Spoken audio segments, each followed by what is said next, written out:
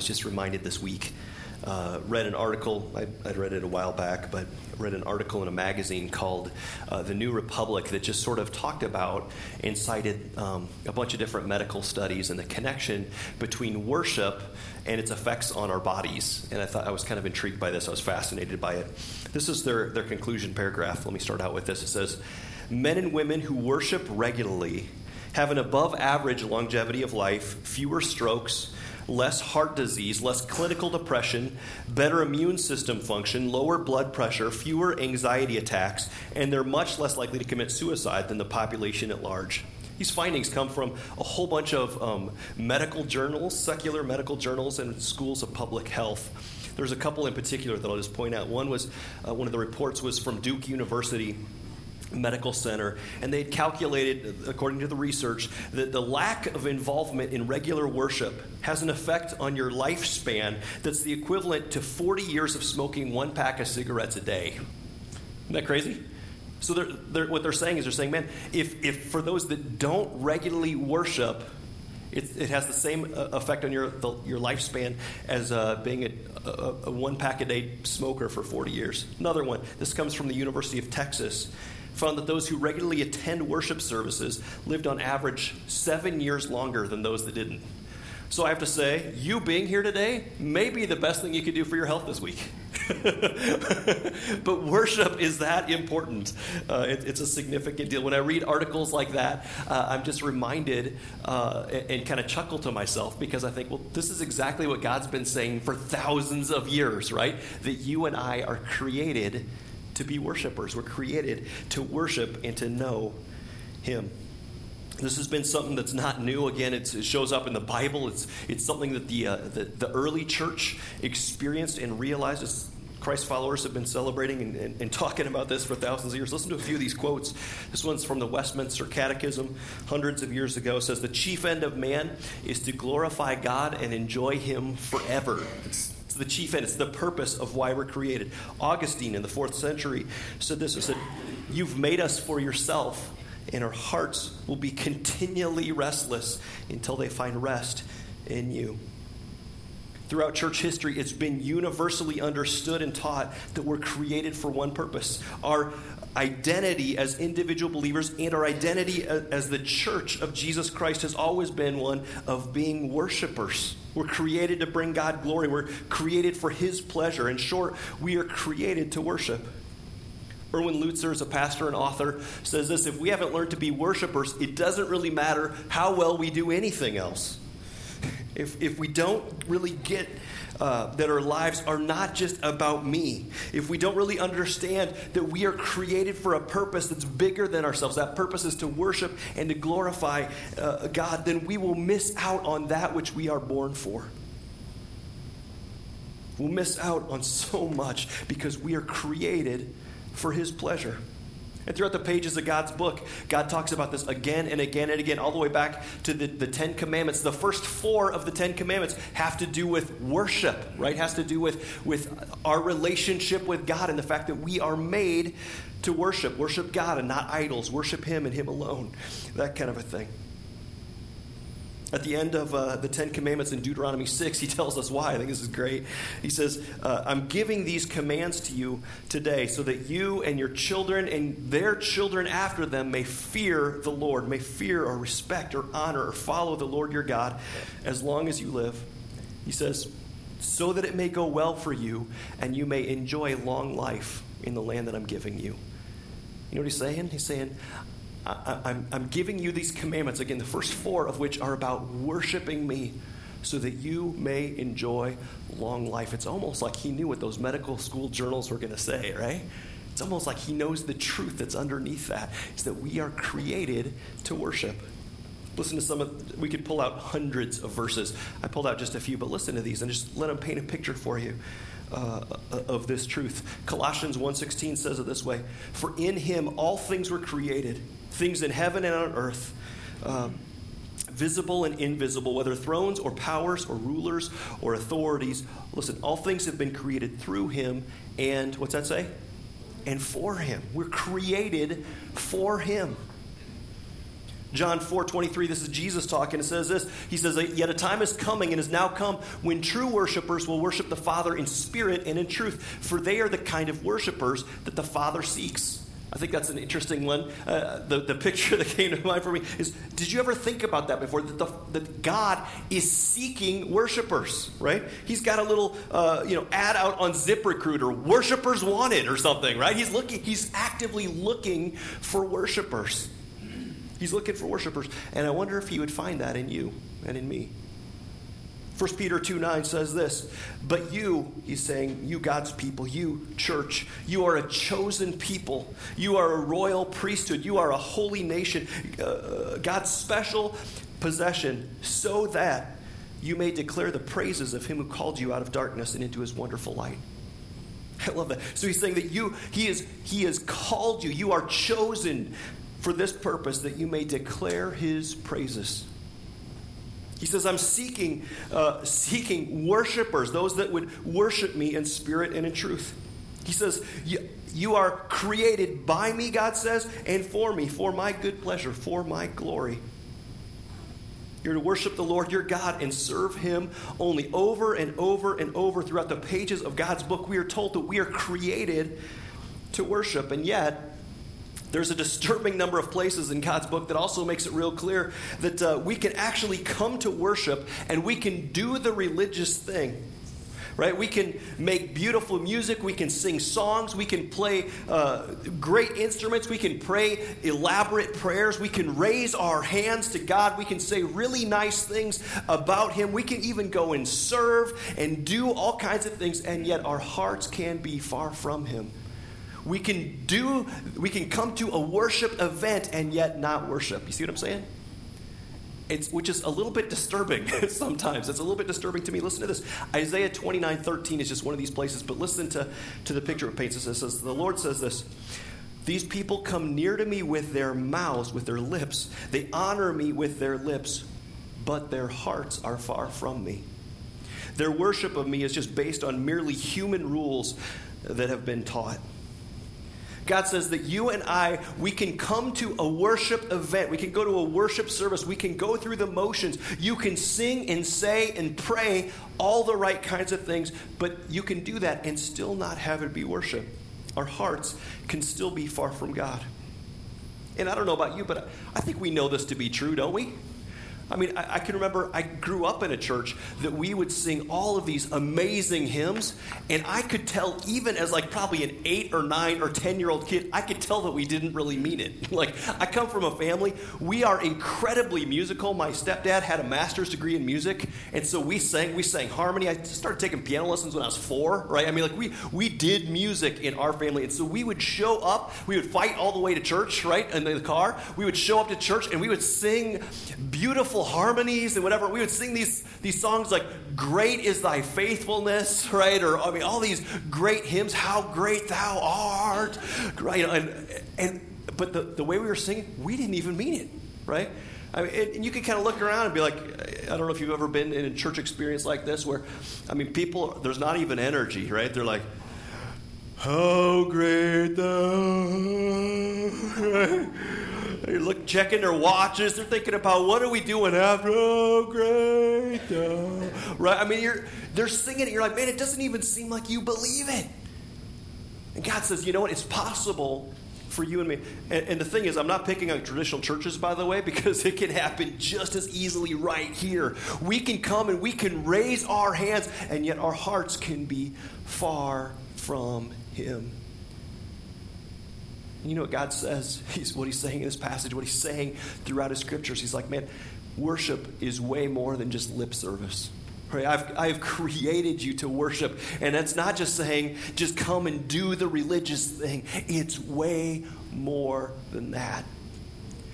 And so we're taking a couple of weeks just to kind of pull back the curtains on worship a little bit and talk about what really is worship. What's the worship that we're created for, right? How do we step into and how do we do this thing right? How do we experience the life that God has for us more and more and more, and not just settle for going through the motions or mouthing the words?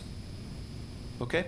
The phrase that we've kind of set up the series around, we're going to do 2 weeks this week and next week on this, and I really think at its essence, I think worship is meant to be something that is proclaimed with our lips and lived out in our lives, right? Lips and lives offered back to God, responding to God in ways that are pleasing to him and in ways that line up with his plans for us, with who he is. And so this week we're going to talk about the lips part. We're going to talk about what does it mean to come here and worship? What does it mean to worship him kind of even in your own time and in your own lives? And then next week we're going to talk about what does that look like lived out in the real world? And so that's where we're going. Today I'm going to try and be as quick as I can. I'm going to kind of go through 5 things that I think real worship from the Bible's perspective, 5 things that real worship always involves. And then next week, like I said, we're going to kind of move on, but we're going to spend time talking about that, and then we're going to have some extended time at the end for us to actually worship God and for us to turn our eyes and our hearts to him and respond to him this morning. So it's kind of where we're going. Hopefully you can kind of buckle up. We're going to move through these pretty quickly this morning, but want to look at 5 things. In real worship, and we'll just kind of walk through these. The first one is this, is that we experience God. We experience God. If we don't experience God, and that can look like a lot of different things, but if we don't do that, then we haven't worshiped, right? If there's not some sort of a connection between us and God, then we missed it. Authentic worship always begins with God. It begins with an interaction, an experience with the living God. He reveals himself to us a little bit more clearly. He draws our eyes to him. He brings a passage of scripture to life. He convicts us of some sort of sin, or just kind of speaks into it, or maybe nudges us to do something. But it starts with God taking action. God saying, you know what? I'm speaking to you. I'm drawing you to myself. Listen up. I'm saying something. I'm doing something in your midst. And it's a recognition that, man, it's God that's speaking, and our hearts and our eyes get drawn to him. But it always begins with an experience with God. In Genesis 28, I love there's this experience that a guy named Jacob has. He ends up having a dream. And God speaks to him in the midst of it. And God promises to be with Jacob. He promises to give Jacob and his descendants the land that he's sleeping on. He promises to watch over him, to bless him, to be faithful to him, and again, his descendants, and all that kind of stuff. And listen to this. This is Genesis 28, starting with verse 16. I think this picture always comes to me when I think about this kind of topic. It says, when Jacob woke up from his sleep, he thought, surely the Lord is in this place, and I was not aware of it. Surely God was here. Surely God was in my midst, and I was oblivious to it, is what he's saying, right? God was here, and I just didn't recognize him in the midst. The story goes on, and Jacob ends up worshiping this God. He surrenders to the Lord. He gives to the Lord, all this kind of stuff. But just let me stop for a second and just ask the question, I wonder if that ever happens to us. Is the Lord ever in our midst, and we miss him? Is he ever speaking to us and we're oblivious? Is he ever nudging us or convicting us or trying to show himself to us and we are just unaware?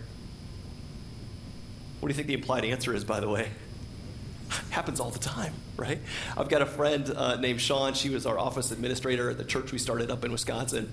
And she tells a story about going to Green Bay one day, and she and her mom are at Bed Bath & Beyond, and they're doing some shopping, and she gets distracted at one point, and because there's this woman with a shopping cart, and she's taking armloads of stuff from Bed Bath & Beyond and just dumping it in her cart, and she's just grabbing stuff and filling up this cart, and Sean is walking around staring at this woman and ends up slamming into this large black man.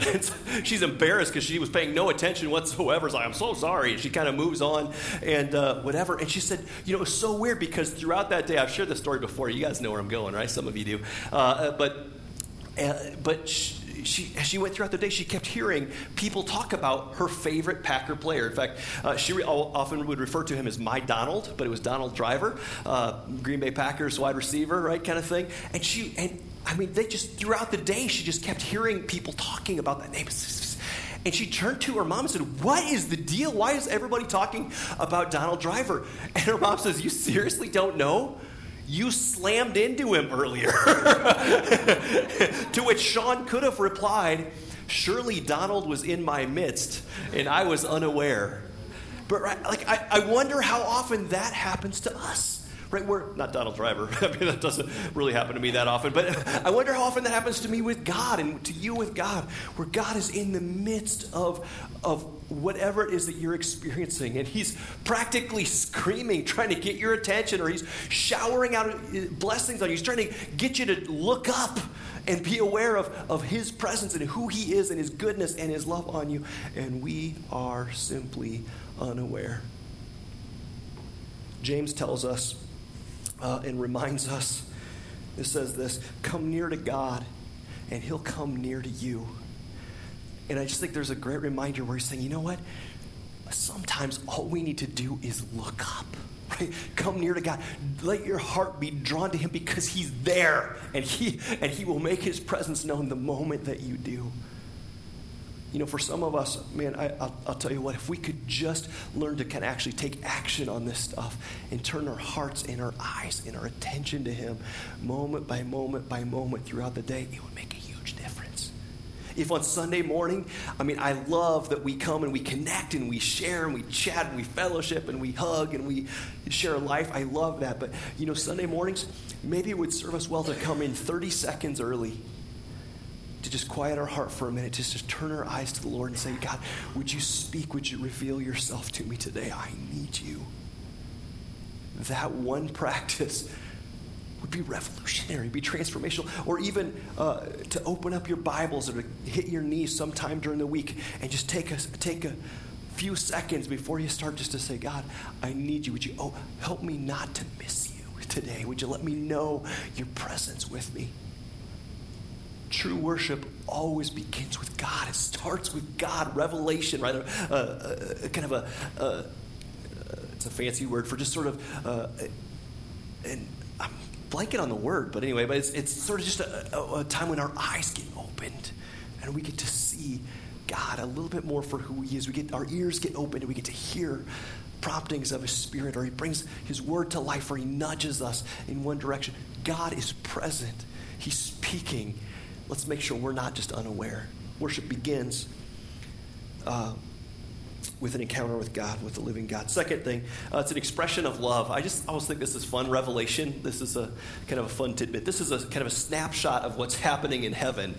Revelation is all about sort of the end times and what it's going to be like and that kind of stuff. But Revelations 11 says this, and the 24 elders who were seated on their thrones before God fell on their faces and they worshiped God, saying, we give thanks to you, Lord God Almighty, the one who is and who was, because you have taken your great power and have begun to reign.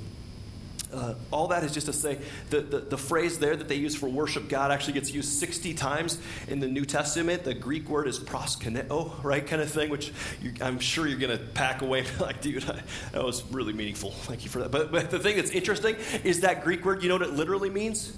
It means to kiss. It means to express love to somebody. It's the word that gets translated 60 times in the New Testament for worship. Worship, from God's perspective, is an opportunity to express love back to him. It's a way to come back and say, God, I love you. Sort of like a husband and a wife, or friends, or whatever. Think European, like kiss you on both cheeks kind of thing. But like it's expressing care and love and whatever for the God that we worship. Isn't that a cool picture? I love that. Worship begins with an experience with God, and then it's about a response to him. And one of the responses is that we respond with love, like bringing a kiss.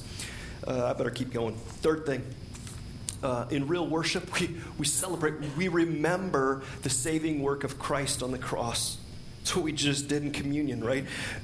Christian worship, in fact, I'll go even broader and say the central event in human history by far is the life and the death and the resurrection of Jesus, right? It's certainly the focal point of the Christian faith. Without the cross, we're nothing. There's not hope. Without the cross, there's whatever. We're stuck in our sins and all that kind of stuff. Certainly when it comes to worship, real Christian worship, we remember that we are able to come back into relationship with God. We are able to approach his throne. We're able to come into his presence only because of Jesus, right? It's only because of what he's done. Romans 12 puts it this way. We're going to look at two different parts of this. But the first one is this. It says this, therefore I urge you, brothers and sisters, in view of God's mercy, to offer your bodies as living sacrifices, holy and pleasing to God. This is your true and proper worship. True and proper worship begins, right, in view of God's mercy, which what do you think he's talking about? God's mercy. What's he talking about?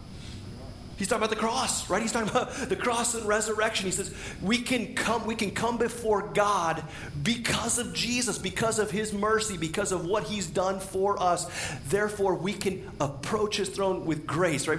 We can step right up before him. We can walk into his presence. We can pray and we're heard. We can seek and we'll find because of the cross.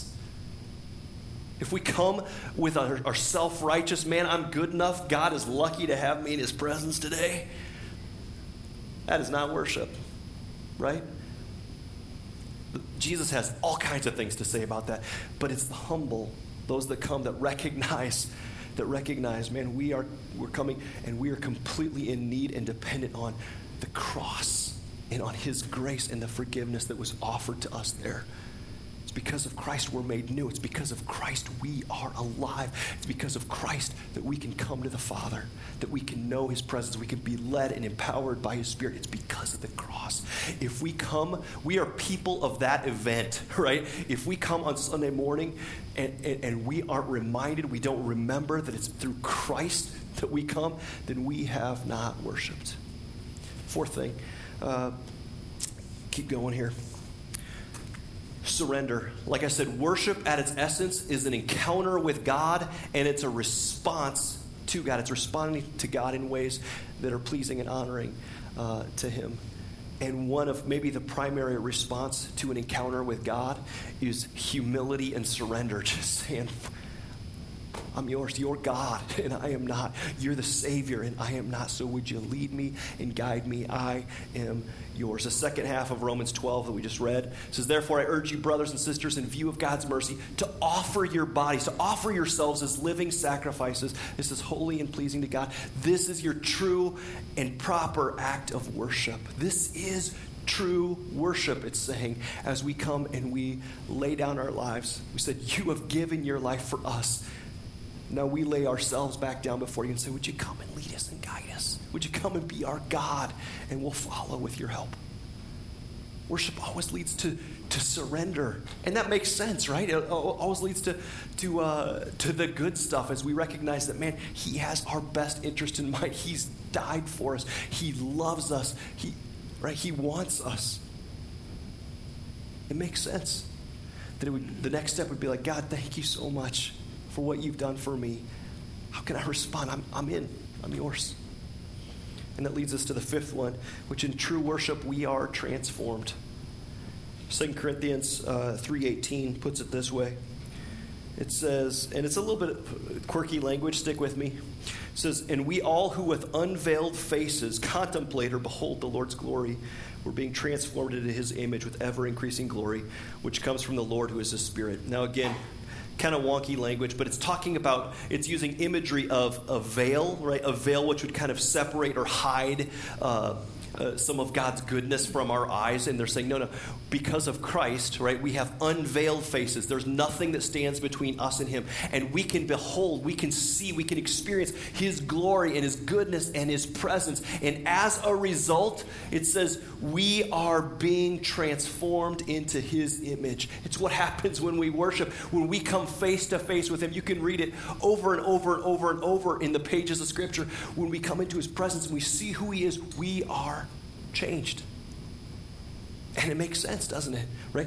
As God speaks, as he directs, as he leads, as he reveals himself to us, we see more of who we are meant to be. We experience more of his goodness and his direction and his purposes for our lives. And our lives suddenly become right side up. It's where the good stuff happens. When we worship, when we see and know God with unveiled faces, we're transformed more and more into his image. Our lives are changed. Many of us have experienced this, right? Where we've seen and experienced him more and more. We've come to know Christ. We've opened up our hearts and our lives to him. And suddenly our lives start to change. for the better. I can remember when I first came to Christ, my parents, other people around me started noticing and saying, man, there's something different about you, something good. I'm seeing a love in you I haven't seen. I'm seeing something different. Your life is changing. Why is that? And I was like, it's Jesus. Right? Because he comes in and he brings transformation. He brings the good stuff. He brings us to life. In real worship, we are changed. So here's a thought. Maybe we should come expecting it. Maybe we should come ready for it. Maybe we should come with hearts that are hungering even. God, would you speak and lead and direct and change, and I'll follow. Would you bring me to life? Would you open my eyes to see you? And would you teach me and help me to respond in ways that bring you glory? May I respond in ways that proclaim and offer my love back to you. May I respond in ways that lift you up and reflect your glory to the world around me. May I respond with surrender and just saying, you're my king. You're the leader of my life, and you're my God, and I want to follow you.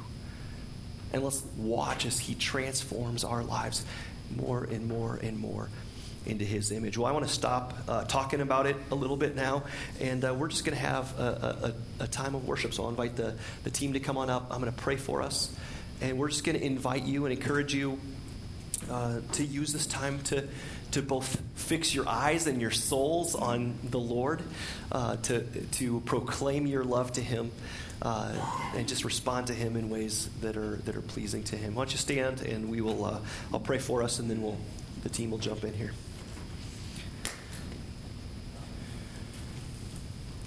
Let's pray. Father, we thank you for opportunities to worship. Lord, I thank you for even just times of worship like communion, where we're just reminded of the work of Christ on our behalf. Thank you for moments where we can sing and come together corporately, and just ways that you just sort of lift our eyes and open our eyes to see you and know you more. And Lord, even in this moment, in this space, Lord, we just want to look to you. Would you lift our eyes? Would you help us to see you and experience you and know you in this place, in this moment? I pray that our worship would just bring a smile to your face, would be done in love. Pray that you would speak and minister in ways that only you can. Would you just have your way here in our midst? May your kingdom come.